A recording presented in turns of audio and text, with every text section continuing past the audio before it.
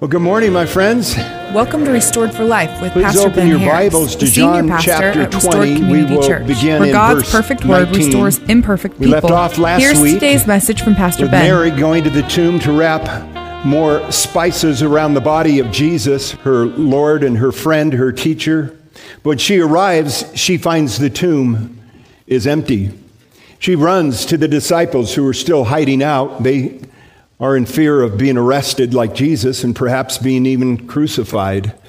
She runs to them and tells Peter and John that, hey, somebody has stole the body of Jesus, and we don't know where they took him. So Peter and John run to the tomb. Of course, they discover the same thing. And the two of them consider what happened. It says at this point, John believes. Well, they decide to go back into hiding, and Mary lingers at the tomb, and because she did, she was given an amazing blessing that morning. She got to see two angels in the tomb. And then, of course, she got to meet the Master, the risen Savior, face to face. And so she takes off running again. She's got to go tell the guys who are still hiding out in the upper room. And she tells them, but it doesn't seem to make a lot of difference to them. The disciples were still hiding out. She told them what Jesus had told her to take to them, that he is risen, that he was returning to his Father and their Father. We learned that Thomas is absent. He had left for some reason and wasn't there to hear Mary's announcement. The disciples in the upper room didn't seem to be as excited as we think they should be. Someone, though, who's had an encounter with Jesus and the risen Savior can't hide it. It's written all over Mary's face. It's in her testimony that he's alive. My question to you this morning is this: have you had an encounter with Jesus? When you encounter him and make a decision to believe and receive the gift that he purchased for you on the cross, when he bled and he died for your sin and for mine, you just can't keep it to yourself. Let's look at a few of the ways that it transforms that we see from our passage this morning. Number one, his hope transforms us from cowards to courageous. Verse 19. Then the same day at evening, this is still Resurrection Sunday, Sunday night. Then on the same day at evening, being the first day of the week, when the doors were shut, where the disciples were assembled for fear of the Jews, Jesus came and stood in their midst. Isn't it interesting that John will point this out twice, that the doors are shut, and then all of a sudden, in their midst, Jesus appears. And then Jesus says to them, "Peace be with you." It appears that from the very first day of the resurrection and moving forward, that the followers of Jesus began to meet for worship and fellowship on the first day of the week, or what we call Sunday. And who could blame them? Their risen Lord, their risen friend, had come back to life on this day, just as he said he would. And it was a wonderful celebration of the earliest believers. In fact, after seeing Jesus, their hearts, we're told, were full of gladness on that Sunday night. Verse 20, when he had said this, shalom, or peace, he showed them his hands and his side. Then the disciples were glad when they saw the Lord. You know, we have called Thomas Doubting Thomas, and perhaps he deserves that a little bit. But I think all of them were doubting at this point. They're held up in a room. They're scared. And Jesus appears and says, "Peace be unto you." And then the Lord showed them his palms, shows them where the spear went in his side. I think they were just as unbelieving as Thomas, although he gets all the bad credit for it. So how does this hope that they now have? They've seen the risen Savior. They've put their hands in his side. They've seen his palms. They rejoice.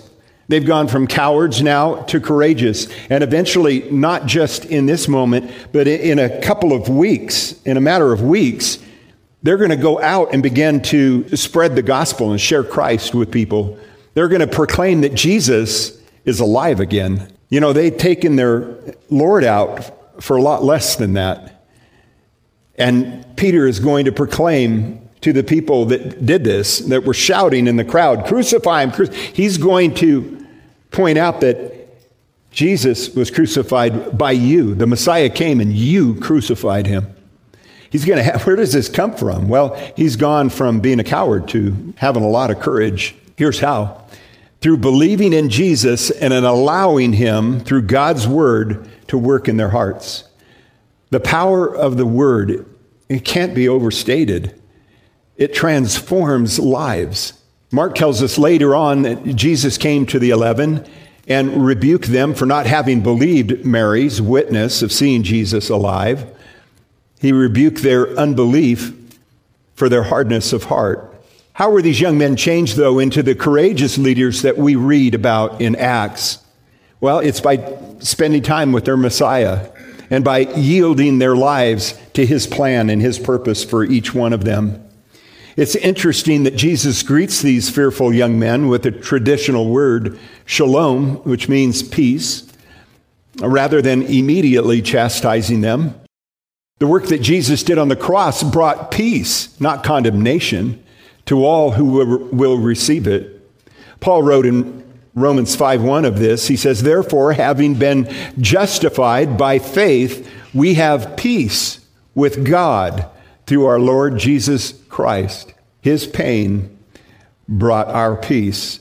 We were enemies of God, we're told. We were separated by sin. We could not reach him on our own. There's nothing we could do on our own to reach God because we were sinful. And God can't look upon sin. So he sent his son down to do the work on the greatest rescue mission that mankind will ever know. Jesus came down and he purchased our forgiveness. He purchased our righteousness. I love that the master allowed his disciples to see and touch his wounds. Later on, this would dispel any reasonable doubt and prove that his body was still a physical body. Jesus was not a ghost, as some would assert after he returned to the Father. When Jesus saw that their cowardice had turned into courage, he commissioned them to go out and spread the gospel. Verse 21, "So Jesus said to them again, 'Peace to you. As the Father has sent me, I also send you.'" Jesus' mission was to bring the truth from his Father into the world.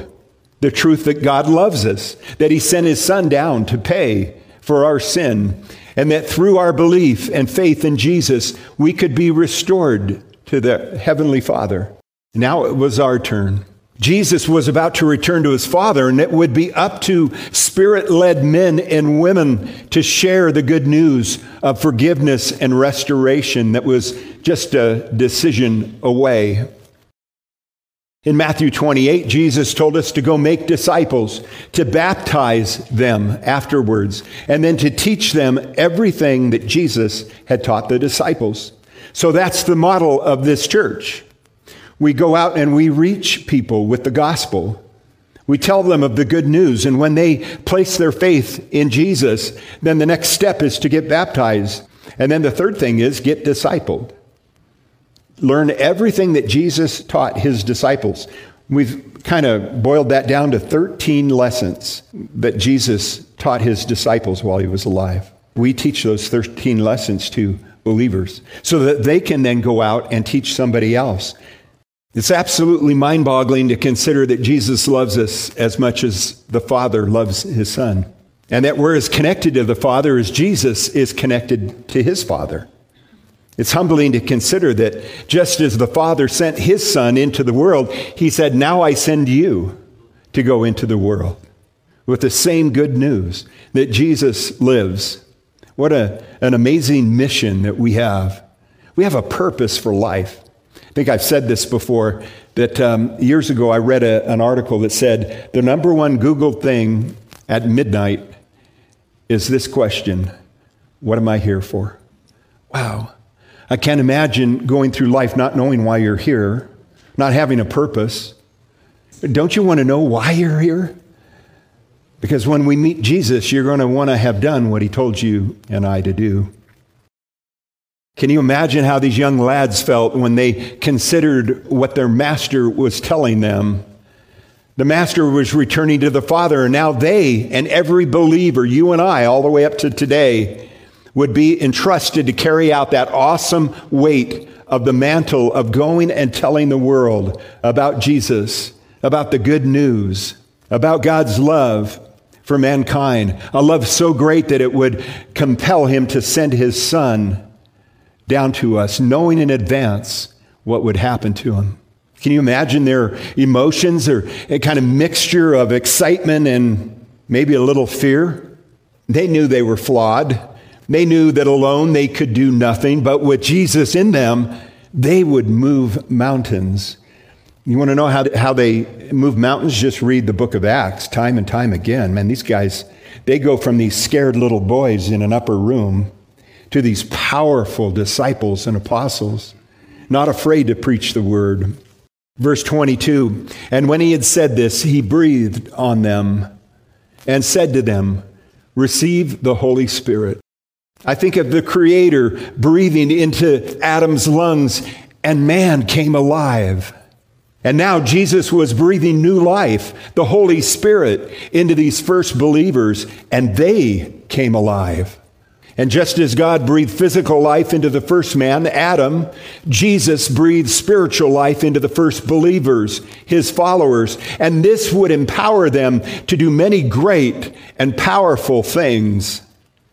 And when you become a follower of Christ, that same Spirit that Jesus breathed into the lives of these disciples has been breathed into you. How could these first century believers proclaim the risen Savior in the face of certain death? Well, they were filled with the Spirit. How is it that they would be let out as entertainment so that lions would tear them apart? How could they stand there and still shout, Jesus is alive, Jesus is Lord, Jesus is the Messiah, all the while the lions are attacking them? Because they had the Holy Spirit living in them. And you can do great things when you have the Spirit. How could these young followers powerfully proclaim the gospel to kings and to rulers and governors? Well, they had the Spirit of God in them.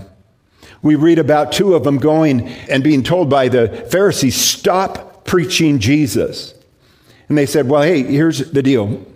I'm paraphrasing. Whether it's right or wrong to you, we are going to continue. We can't help but tell the world that Jesus is alive. So they beat him, and they gave him another warning to knock it off. And they released him. They look at each other and they say, how are these common fishermen, uneducated men, how are they able to speak so powerfully and so intelligently?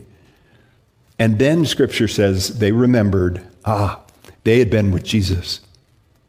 The more you're with Jesus, the more powerful your witness will be. You want to spend time with the Lord every single day, because without him, well, we can do nothing. Verse 23, if you forgive the sins of any, they are forgiven them. If you retain the sins of any, they are retained. Verse 24, now Thomas, called the twin, one of the 12, was not with them when Jesus came. The other disciples therefore said to him, and in the Greek, not only said to him, but it means they kept saying to him over and over, we have seen the Lord. So he said to them, unless I see his hands, the print of his nails, and put my finger into the print of the nails, and put my hand into his side, I will not believe. Where was Thomas that first Sunday night when they were meeting? The other 10 are there. Was he hiding out? Alone? Had fear overtaken him? Had his doubts gotten to him? Scripture doesn't tell us, but I believe all three are probably likely. So we've seen, number one, how the hope of Christ transforms us from cowards to courageous. And now we'll see how, number two, his hope, transforms us from doubter to declarer. Verse 26, and after 8 days, now this is the following Sunday, they counted the day that you would count that day, that was Sunday. 8 days forward is still the next Sunday. His disciples were again inside, probably the upper room, and Thomas was with them. Jesus came, the doors being shut, and stood in the midst and said, peace to you. Then he said to Thomas, reach your finger here and look at my hands. And reach your hand here and put it into my side. Do not be unbelieving, but believing. And Thomas answered and said to him, my Lord and my God. Pay careful attention to Jesus' words here. We call this disciple Doubting Thomas, but doubt is not what Jesus corrects here. Jesus says, don't be a doubter. He says, don't be an unbeliever. There's a difference. The Lord rebukes Thomas for his unbelief. Doubt is an intellectual struggle that often begins with a lack of evidence or information, but Thomas had been given plenty of both, aka his 10 friends, and yet he chose unbelief as his response. Unbelief here is saying, I don't want to believe. They kept telling Thomas, we've seen him. We put our fingers in the hole here where the spear went. It's the Lord. And he kept saying, no, I'm not going to believe unless I get to see him. Jesus said, do not be unbelieving, but believing. Listen, my friends, the world doesn't have a doubt problem. It has a belief problem, as in a lack thereof. There's plenty of evidence. Most people want to be their own God at the end of the day and reject the very thought of having to answer to a creator. They will not be ruled. They will rule themselves. And that's actually at the bottom line there. It's not that there's a lack of evidence out there. There's plenty of evidence to believe. On Judgment Day, it won't be doubters being sentenced to an eternity in hell. It'll be those who have had plenty of evidence to believe and yet chose unbelief as their response. Paul tells us in Romans 1, verse 18, for the wrath of God is revealed from heaven against all ungodliness and unrighteousness of men, who suppress the truth in unrighteousness, because what may be known of God is manifest in them, for God has shown it to them. For since the creation of the world, his invisible attributes are clearly seen, being understood by the things that are made, even his eternal power and Godhead, so that they are without excuse. Because although they knew God, they did not glorify him as God, nor were thankful, but became futile in their hearts, in their thoughts, and their foolish hearts were darkened. Professing to be wise, they became as fools. One day, God will judge each unbeliever, not for having doubts, but for having clung to their hearts of unbelief, in spite of there being overwhelming evidence. Believer, don't proclaim to be a believer while living as if Christ doesn't exist. The two don't go together. Have believing hearts and not unbelieving hearts. It's okay to have questions and doubts.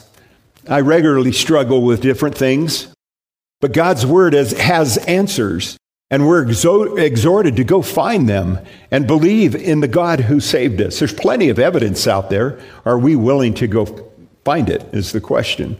And I realize that some of the answers that we find don't quite, reach the itch. They don't scratch the itch as much as we'd like, but at the end of the day, we have more than enough evidence to believe in God, to believe that he sent his son, Jesus, who came down to earth, went on a cross to pay the debt that you and I could not cover. So what about you? Have you declared your belief in Jesus as Thomas had? My Lord and my God. Have you laid claim to the gift of grace and forgiveness that he's purchased for you with his blood on the cross? If not, do it today. As I say often, it's too dangerous to leave this room if you don't know where you're going to spend eternity. It's too dangerous to do that. It would be foolish for you to leave this room not knowing that you have repented, which means to turn around, done an about face. At one point, we were all pursuing the world. We were all pursuing the flesh. But at some point, we had an encounter with Christ that caused us to do an about face and come to him and follow him. If you haven't had that moment, I would encourage you not to leave the room today until you know where you're going after this life. So number one, the hope of Christ transforms us from cowardice to courageous. Number two, his hope transforms us from doubter to declarer. And number three, his hope transforms from grave to saved. Verse 29, Jesus said to him, Thomas, Because you have seen me, you have believed. Blessed are those who have not seen and yet have believed. And truly, Jesus did many other signs in the presence of his disciples, which are not written in this book. This isn't an exhaustive book of everything that Jesus ever did, John is saying. But these are written that you may believe that Jesus is the Christ. Christ means Messiah, the Son of God, and that believing you may have life in his name. John, as he's coming to a close in his book, there's just one more chapter. But towards the end of this, he just wants to proclaim the power of Jesus just one more time. He is God, and that believing in him, we can have everlasting life. One of the key words in the gospel is that word believe. That's kind of one of the primary words of this entire book. In fact, the word is used over 90 times just in these 21 chapters. It's important to note that while many of the early disciples got to see Jesus with their own eyes, seeing isn't what saved them. Salvation is found in believing in Jesus, placing our trust and faith in him. It'd be an awesome experience to lay our eyes on Jesus this morning and witness him perform a miracle, perhaps healing somebody that was lame or otherwise. It would be chilling to see him raise somebody from the dead. Boy, I'd love to see that. But saving faith doesn't come from merely seeing Jesus and what he's done. Saving faith takes it a step further and seals it up with a believing heart. Romans 10:17 says that this belief comes from God's word. So then faith comes by hearing, and hearing by the word of God. Faith comes by hearing, and hearing by the word of God. That means you've got to be in the word. You've got to hear the word for you to believe. Some might say they would believe in Jesus if they could just meet him and see him perform a miracle, then they would believe. But we've already read how thousands perhaps followed Jesus for a while, wanting to watch what the next miracle would be. They had seen him perform several miracles, and yet the moment came when they all left him. Jesus could see that their hearts were unbelieving, and they left him not believing while still in their sin. Later on in his life, John wrote letters to the church, and he would remind them of their salvation and how they had received it. And these letters would be passed around the various churches. We know this letter in particular here is 1 John. In chapter 5, he wrote, "If we receive the witness of men, the witness of God is greater." No matter what men tell you about God, what God has said is greater. His word is the final word. For this is the witness of God, which he has testified of his Son. He who believes in the Son of God has the witness in himself. He who does not believe God has made him a liar, because he has not believed the testimony that God has given his Son. And this is the testimony, here it is, that God has given us eternal life, and this life is in his Son. He who has the Son has life, and he who does not have the Son of God does not have life. These things I have written to you who believe in the name of the Son of God, that you may know that you have eternal life. So many other religions, practically all of them that I can think of, you can't know that you have eternal life. You'll find out when you meet God. I don't want that. I want to know now that I have faith and grace. I want to know now that I believe and that I have secured eternal life. And that's why John said this is why the book was written, that you may know you have eternal life and that you may continue to believe in the name of the Son of God. Simply saying, yeah, I believe Jesus existed. Yeah, I believe that. Well, so do the demons. What has to change? Well, you have to place your faith. You have to believe in what he said and what he did with his life. It's not enough to believe in Jesus. The question is, what do you believe about him? What we believe about Jesus isn't just important. No, it's of utmost importance and urgency. It's the one thing in this life that you want to get right, and it's all that will matter when you die.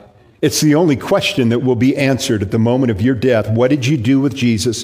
What did you believe about him? Did you place your faith in him? And for those that have believed, when we get to heaven and look back on this world, we'll realize the greatest single decision mankind can ever make, and that we ever made, was that moment when we chose to turn from sin and turn towards Christ and that free gift that he offered us, because that's all that's going to matter in that moment. What do you believe about Jesus? And what have you decided to do about the offer that he's given to you? Listen, my friend, you have an opportunity this morning. If you have not placed your faith in Jesus Christ, you have the opportunity to do so and to seal your eternity forevermore right now. Restored for Life is a radio ministry brought to you by Restored Community Church. Visit restoredcommunitychurch.org to learn more about Pastor Ben Harris and for service times. Join Pastor Ben next time as we set out on a journey to discover the authentic life as Christ followers through obedience to his word.